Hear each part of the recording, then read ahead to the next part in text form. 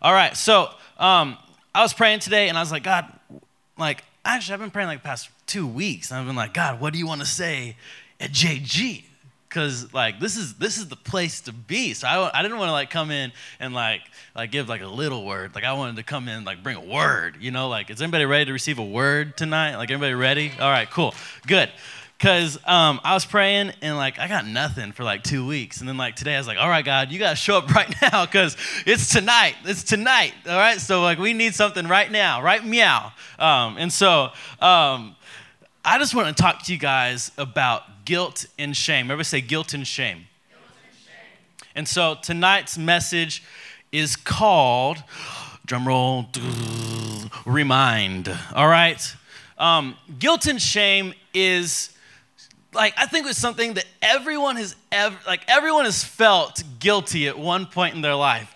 I know some of us, I've been trying to work out more, and so I've been trying to go to the gym every day. And when me and my brother, we've been working out together for 3 months now, something like that. It's a while. And so we missed today, and today I felt guilty. I had that I don't know about you, but whenever you miss something, or have you ever had a friend invite you to something, and then you double book something, and you're I want to go, but I have this basketball game tonight, and I can't go. And then you have that yick inside, you're I'm the worst friend. I'm the worst friend. Everyone should unfriend me on Facebook and on Instagram. I'm the worst person. No one's going to want to do anything with me because I'm the worst. I'm so guilty. I feel so guilty. But then we have these other types of guilt that are much more serious and they're much deeper rooted. It's that guilt that whenever you step into worship at JG or you step into church and the music's going and then you're oh, I'm going to get into this and I'm going to lift and then as soon as you lift your hands up, then you have that voice in the back of your head that says, what are you doing? I know who you are. You know who you are. Why should you be lifting your hands? Or whenever you're oh my gosh, I need to pray for my friend because my friend's going through a hard time and no one else is going to pray for them if I don't pray for them. And so maybe I should just pray for them. And then as soon as that thought comes to your mind, an even greater thought shouts at you and says, don't you pray for them because I know what you did. I know who you are. I know who you really are. Because even though you might feel these God feelings inside of you, there is something deeper inside of you that screams back at us to say, don't you dare do that. Because if you did, God wouldn't even be pleased with what you did because he knows who you really are.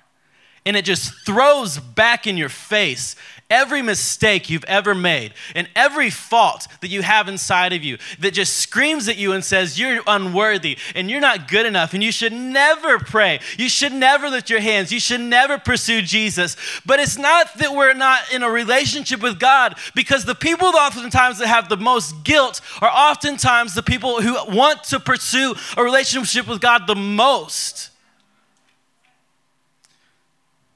Because I know whenever I want to start really pursuing God, when I'm all right, God, it's time for a fast. It's time to start doing something right. It's time to start making a change. And I really want to start going harder after God. It's those voices in the back of my mind that remind me of my mistakes and of my failures that scream at me. And I'm a pastor. And of course, pastors can never feel guilty, right? Pastors have never made mistakes, right? Wrong. Man, I have so many mistakes that I'm not proud of. I have so many things that I am so thankful that God has forgiven me from. But I don't know about you, but it's so much like the enemy to just have a reminder of who you used to be. That reminding. And so today, if you're going to take notes, and if you're not taking notes, you should pull out your phone right now, open your little notes app, and start taking some notes, all right? Because if you don't take notes today, I'm judging you, all right? So there it is. I said it. I'm not ashamed to say it, all right? To say it. I'm not ashamed to say it, all right? So a cool quote that I found today says this: guilt is a useless feeling. It's never enough to make you change direction, only enough to make you useless. Guilt is a useless feeling. It's never enough to make you change directions, only enough to make you feel useless. It's the great stop sign of the enemy. It's the great stop sign that the devil places in front of us. That every time we want to start making some headway and start changing direction and start really going hard after God, it's the big stop sign that says, wait a minute, you need to think about this because you don't nearly, we were all there when you looked at porn. We were all there when you slept with that girl. We were all there when you did this. We were all there when you lied to your parents. We were all there when you cheated on that test. We were all there when you stole that money. We were all there. We all remember.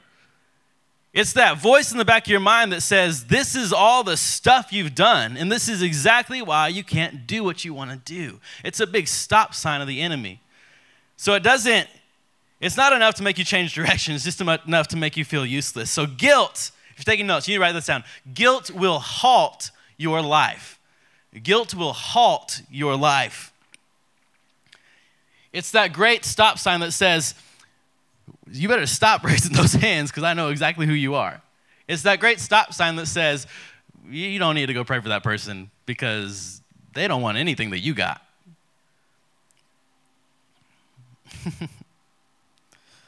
See, it's that stop sign, it's that reminder that says we aren't good enough. But I want to remind us today that Christ is enough to make us good enough. It's the voice inside of our mind that reminds us that we're not good enough, which is true. You aren't good enough. By yourself, you will never be good enough. But the good news is that Christ adopts us into his bloodline and into his repertoire of great things. And he says, you know what? You aren't good enough. But because of who I am and because of how great I am, you are now good enough because of me living inside of you. That's why we don't just die. That's why we don't just step into this relationship with Jesus and nothing changes. That's why when we step into this relationship with Jesus, everything changes. And we have to die to ourselves so that we can now live with Christ living through us. Because if we try to do this on our own, man, you're going to mess this thing up. But the good news is that Jesus died so that his spirit could be put inside of us so that now we are good enough. So if you are in a relationship with Jesus, let me give you some good news. You're good enough. I don't care what that voice says. I don't care how many times your parents have told you, how many times your girlfriend, boyfriend, exes, or whatever. I don't care how many times your friends have told you you're a failure, you're a mess up, you're a screw up, you're a mistake. Let me just tell you something. You are not a mistake. You are not an accident, but your life has a purpose. Your life has a destiny, and you are good enough for it. You are good enough.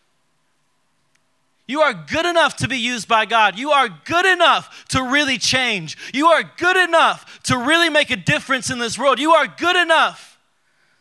I don't care how many times people have told you that you're a mistake or that you'll never be this or that you'll never be that or you're only going to end up as good as your parents are. I don't care what the words are. The promise is still that you are good enough. The promise is still that your best days are ahead of you. I don't care what you've done. I don't care who you did it with. The good news is that Jesus is enough to overcome all of it. That's good news. Thank you, Jesus. That's good. I'm preaching a lot better than y'all are participating. I'll just tell y'all right now. Come on. All right, let's keep going. All right. So Christ has come to free us from guilt and shame now and forever. Christ has come to free us from our guilt and shame for right now, in this moment, until all of eternity. Christ has come to free you from all guilt and shame. So once we step into a relationship with Jesus and repent of our sins, there are three major things that happen. Three major things. So if you're taking notes, there are three things that happen once we step into a relationship with Jesus. Three things. Here we go. The first thing. These are just three things that I wrote down. There's a whole lot more than what happens. This is everything. All right. So first thing, though, is that our sins are thrown as far as east is from west. That's found in Psalms 103:12. He has removed our sins as far as the east is from the west. Psalms 103:12. That is huge. Okay, so here's the if you're like, well, that's not that far. All right. If you were to go forever this way and then go forever that way, it is an eternity difference. They will never find themselves. East never finds west. Which means that your sins, when we step into relationship with Jesus, all of your mistakes are thrown for an eternity away from the remembrance of Christ. That is good news. That's the first thing that happens. The second thing that happens is we step into the words of Jesus' last words, which are, "It is finished." Everybody say finished. That's found in John chapter 19, verse 30. The last words of Jesus is that it is finished. What does that mean, Alex? That means that all of the sin, all of your mistakes, all of your hang-ups, all of the yick in your life is finished.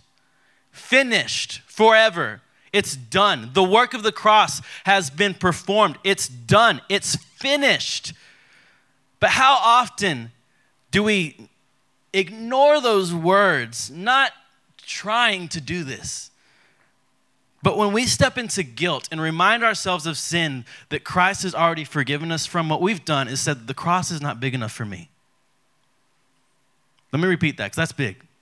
When we step into guilt and remind ourselves of sins that Christ has already forgiven us from, what we have done is said that the cross is not big enough for me. The cross is not big enough for my sins.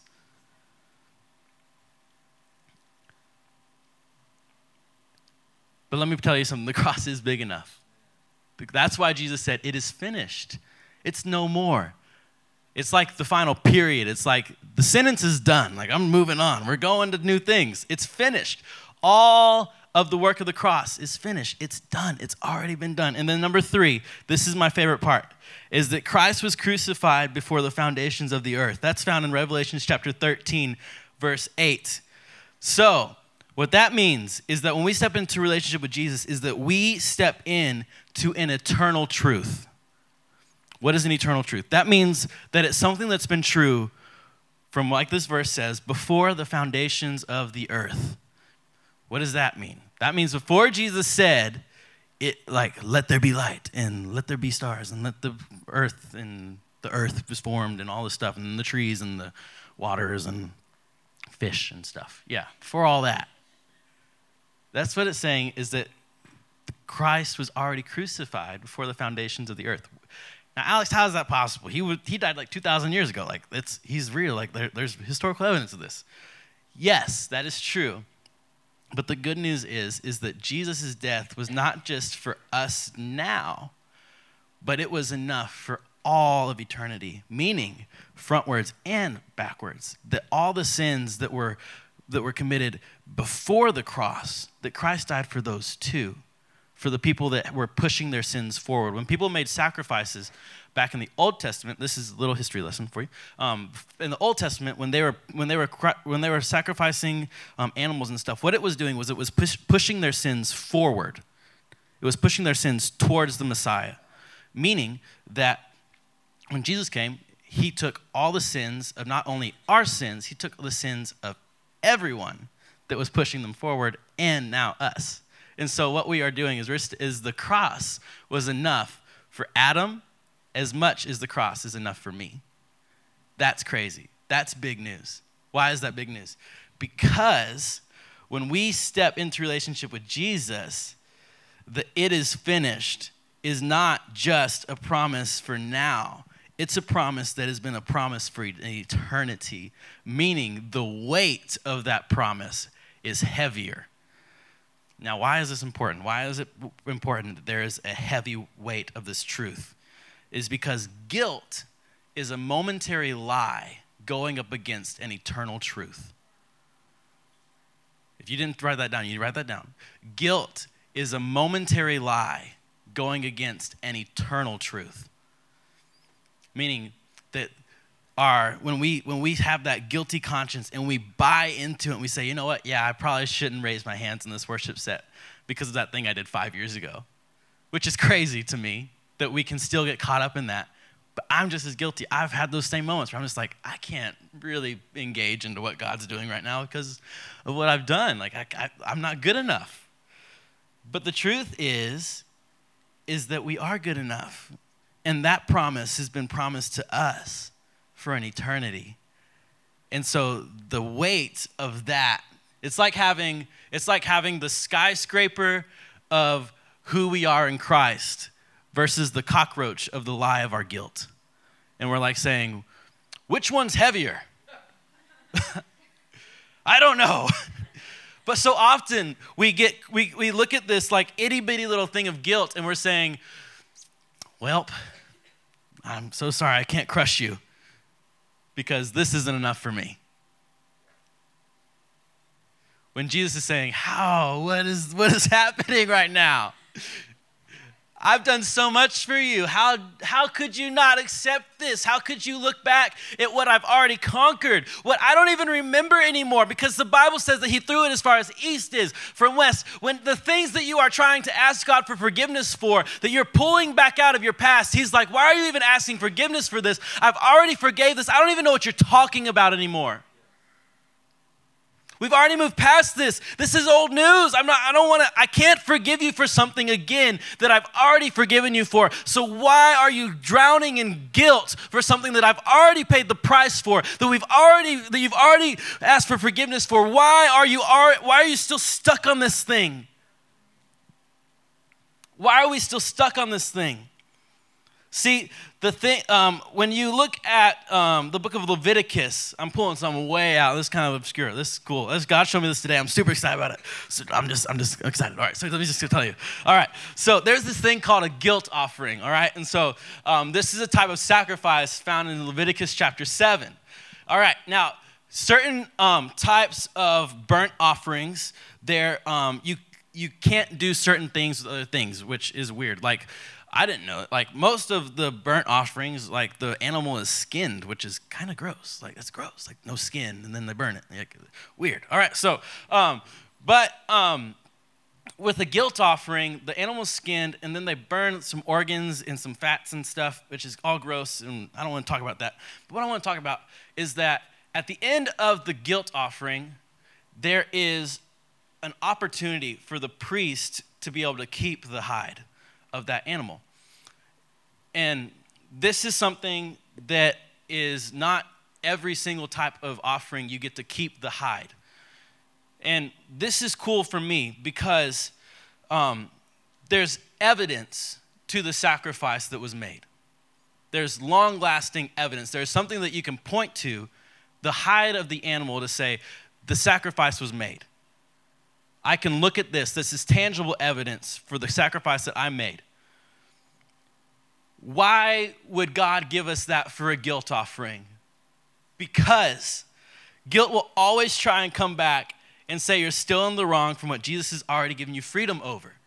Which means that we need to have, what's so cool about this is God gave them the opportunity to say, you can look at this hide whenever that guilt tries to come back into your mind, and you can point at the hide and say, no, the hide is the evidence of the price that I paid, so I don't have to deal with this guilt anymore. The guilt has already been conquered, and I have the evidence to prove it. Now, here's the deal, is that we have the evidence. The evidence is the cross. Every little cross that you see, every little cross necklace, every cross on a t-shirt, every cross that you see on the top of a church building is evidence that points to the fact that your guilt has already been conquered, that whenever you're pulling stuff out of the past, that you can just look at a cross and say, no, guilt, you can't say this anymore. You can't lie to me anymore like you have been, because the cross has already conquered it. The cross is already enough. You can't stop. You got to quit lying to me, because I know it's a lie this time, because I'm choosing not to listen to you. I'm choosing to listen to the cross that is already pleading for me. The cross that is always on my side. The cross that pleads and pours out forgiveness for me.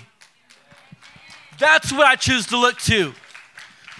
See, guilt is what so often we do is we forget to look at the evidence of our forgiveness. We forget to look at the price that was paid. We forget to look back to what the freedom bought for us and what it cost Jesus. It cost him 39 stripes on his back. It cost him 2 nails in each hand. It cost him nails through his feet. It cost him his life. It cost him the crown of thorns on his head. And what I'm not willing to do is I'm not willing to listen to a lie that's going up against the life and the price of my Savior.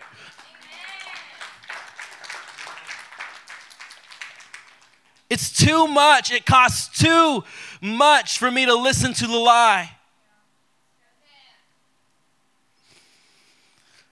See, guilt is a lie that we've been set free from. The only problem is that we have to remind ourselves of the truth, because the truth is so good that we often forget that it's real.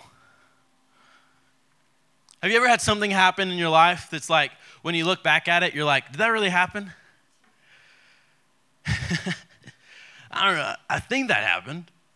I don't know. See, in the Old Testament, the children of Israel would often build monuments and out of stones. And it's a place for them to look back to say, this is what Jesus did. This is the evidence for what Jesus did in my life.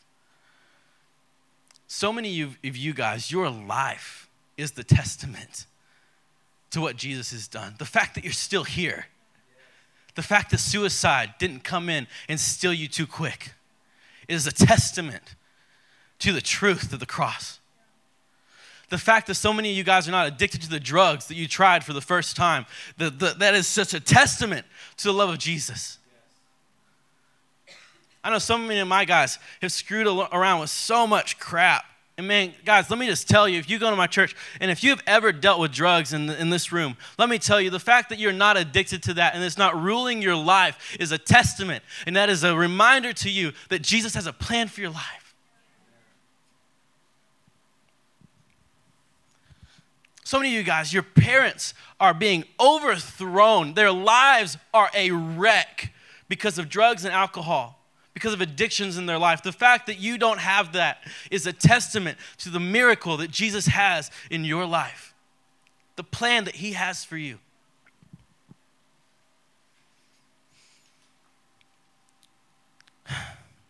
See, the reality of things begin to fade after time. And so many of us have forgotten of the price and of the forgiveness that we received at the beginning. Because the reality is faded. Because it's been some time. And I've gone through some stuff. And God, it doesn't seem like you're always there. And God, it doesn't seem like my prayers are always answered. But let me just remind you. When God seems like he's not there, you just need to remind yourself of the moments he was there. When it seems like God is distant, you need to remind yourself of the times that he's been closer than a brother.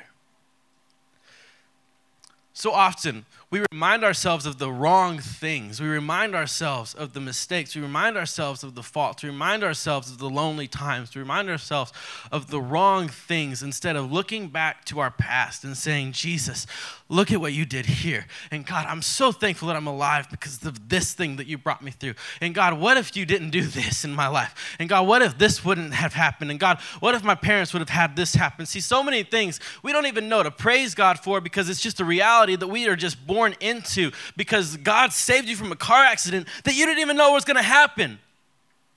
See, God has been, what about the times, when was the last time you praised God for the things that you never saw any little glimpse of, but he saved you from? See, God has been so good to us. And it's about time we start to remind ourselves of the good things.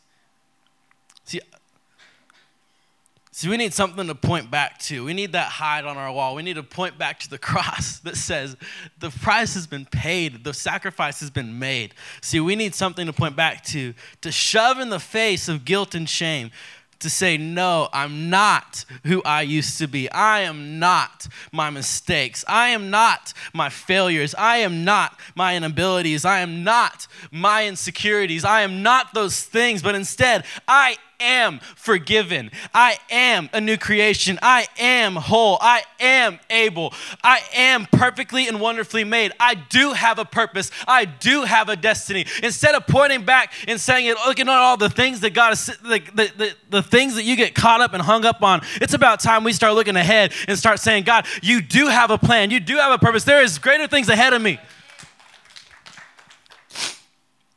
See, while your guilt is reminding you of your failures, remind your guilt of the victory that we have in Jesus. I'm going to say that again because that is good. That is good. That's good right there. I don't know about y'all, but that's good for me. While your guilt is reminding you of your failures, remind your guilt of the victory that we have in Jesus. Because yeah, devil, you can remind me all day long of how much of a screw up I am. But the good news is that because I'm a screw up, that means that I'm in need of a Savior. And that Savior has already come. He's already come for me. See, when guilt comes in the room with all of its reminders, we need to remind it that it's trespassing on blood-bought territory. When guilt comes in the room with all of its reminders, we need to remind it that it's trespassing on blood-bought territory. You are trespassing. Get out of my mind. This mind has been renewed with the mind of Christ. You have to get out of here. You cannot lie to me. You do not have the authority to lie to me.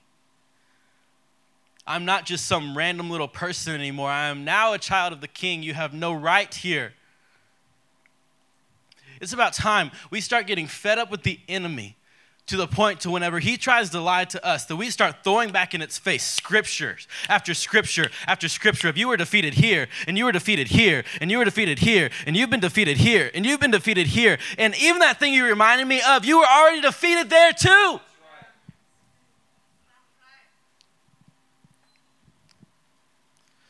Oh, man. Thank you, Jesus. See, the cross has not only set us free from guilt, but takes away the power it has on our life. It has rendered it useless.